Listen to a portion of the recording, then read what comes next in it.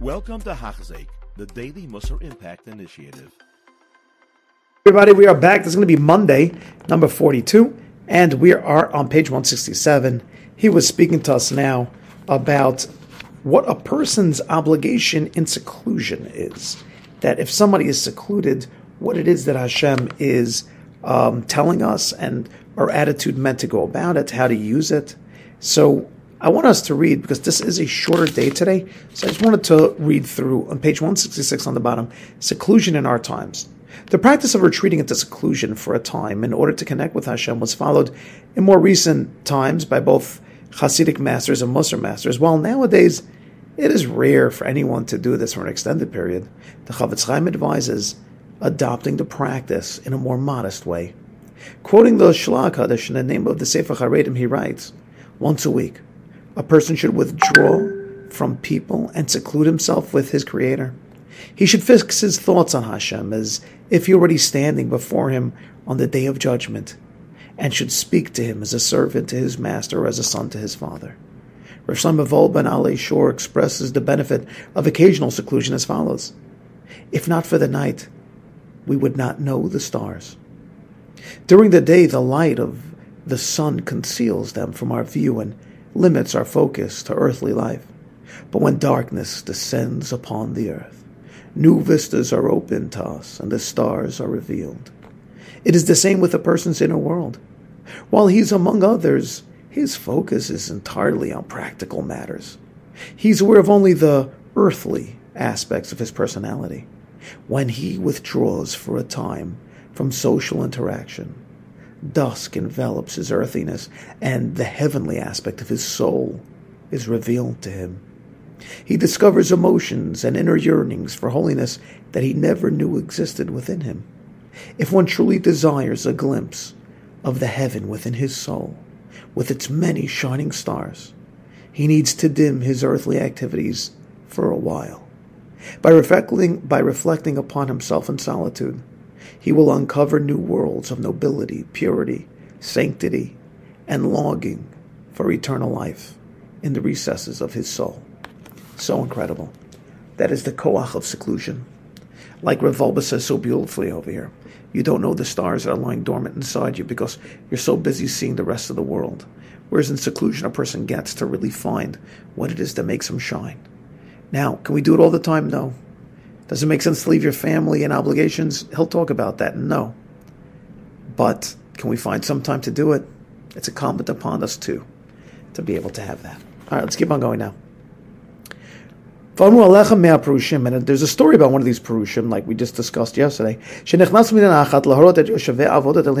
left in order to teach a certain community about the service of Hashem.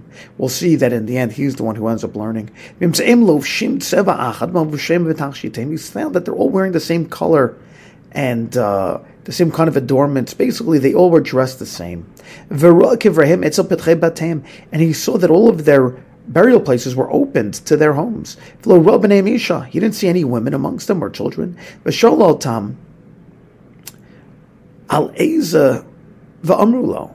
going on over here? He asked, and they answered, this is we're wearing one color. We shouldn't know who's more wealthy or less. And nobody, as a wealthy man, may fall into the trap of feeling arrogant or feeling egotistical over others. We shouldn't have to suffer from that challenge. So therefore, we just dress the same.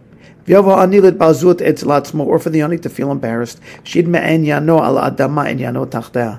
And so that our condition while we're living on this earth, it should correspond to our future when we're buried beneath it, which is simply, we'll all be dressed in tachrichim either way. So to give us a good look at kind of what it's going to look like in the future.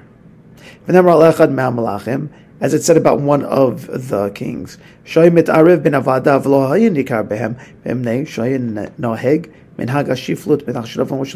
that in order not to feel too haughty, he went and walked amongst his common people, dressed like them, to feel that way. Similarly, this is how they decided to go about.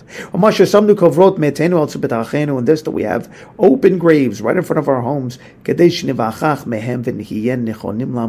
so we can take an example from them and to know what death is like and to be ready for it, to prepare ourselves. And in order to prepare those provisions needed for this trip to go towards menucha, what is the provisions prepared to go towards the ultimate menucha at the end? Of course, that's tshuva. So we look at these open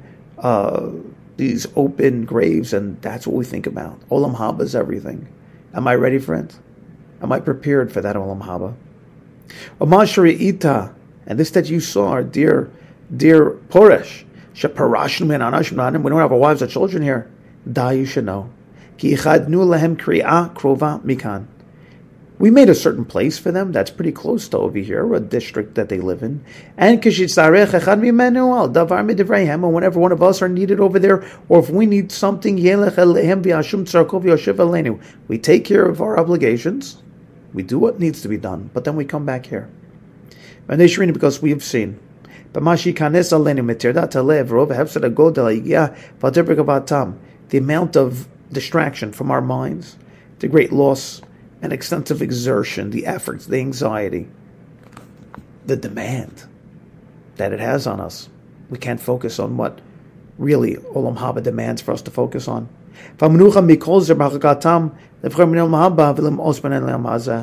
So we have that serenity now. We can stay away and we can bask in what it is that we're meant to prepare ourselves for in Olam Haba, and we can really distance ourselves from the evils that Olam Hazeh would demand of us. These words were so good to him. He gave them a bracha and he encouraged them to continue. Now, we have to understand and appreciate that a person can't just go and leave his wife and kids like that. Now, these are practices that are very difficult. I want you to see over here on page 169, on the notes over here. Note that Chovetel Vavot does not say the parsha adopt these practices, nor do you find our sages ever encouraging such conduct to go so far. Levari suggests that these people had a special situation which called for this way of life, but in normal circumstances, it's wrong, and even against halacha to follow their practices. Indeed, Chovetel Vavot and Sha'ar Prishut, beginning of chapter 3, argues against extreme prishut like this. But what we now do see over here is incredibly the Habitachon comes and tells us that when a person is in a situation where he doesn't have people amongst him, how he emphasizes over here how a person is meant to take his situation and not wish out of it. You know, he's solitary, he's alone. Chovetel doesn't say, have bitachon and Hashem will take you out. You could. But he's telling us, where should your bitachon last? Where should it be found? Find it. Find it inside the place of where you are and know it's the best thing for you. Doesn't mean you can't daven to get out of that situation. The person's single, doesn't, no, daven, but is there avodah within that? Yes, there is. What is that? He gave us from yesterday and today this concept of something that's solitary and how much it does for you. You find yourself in a situation, bitachon demands of us to find the good, the best, to find Hashem's will within that situation as well. Have a wonderful day. You have been listening to a shiur by Hachzeik. If you have been impacted, please share with others.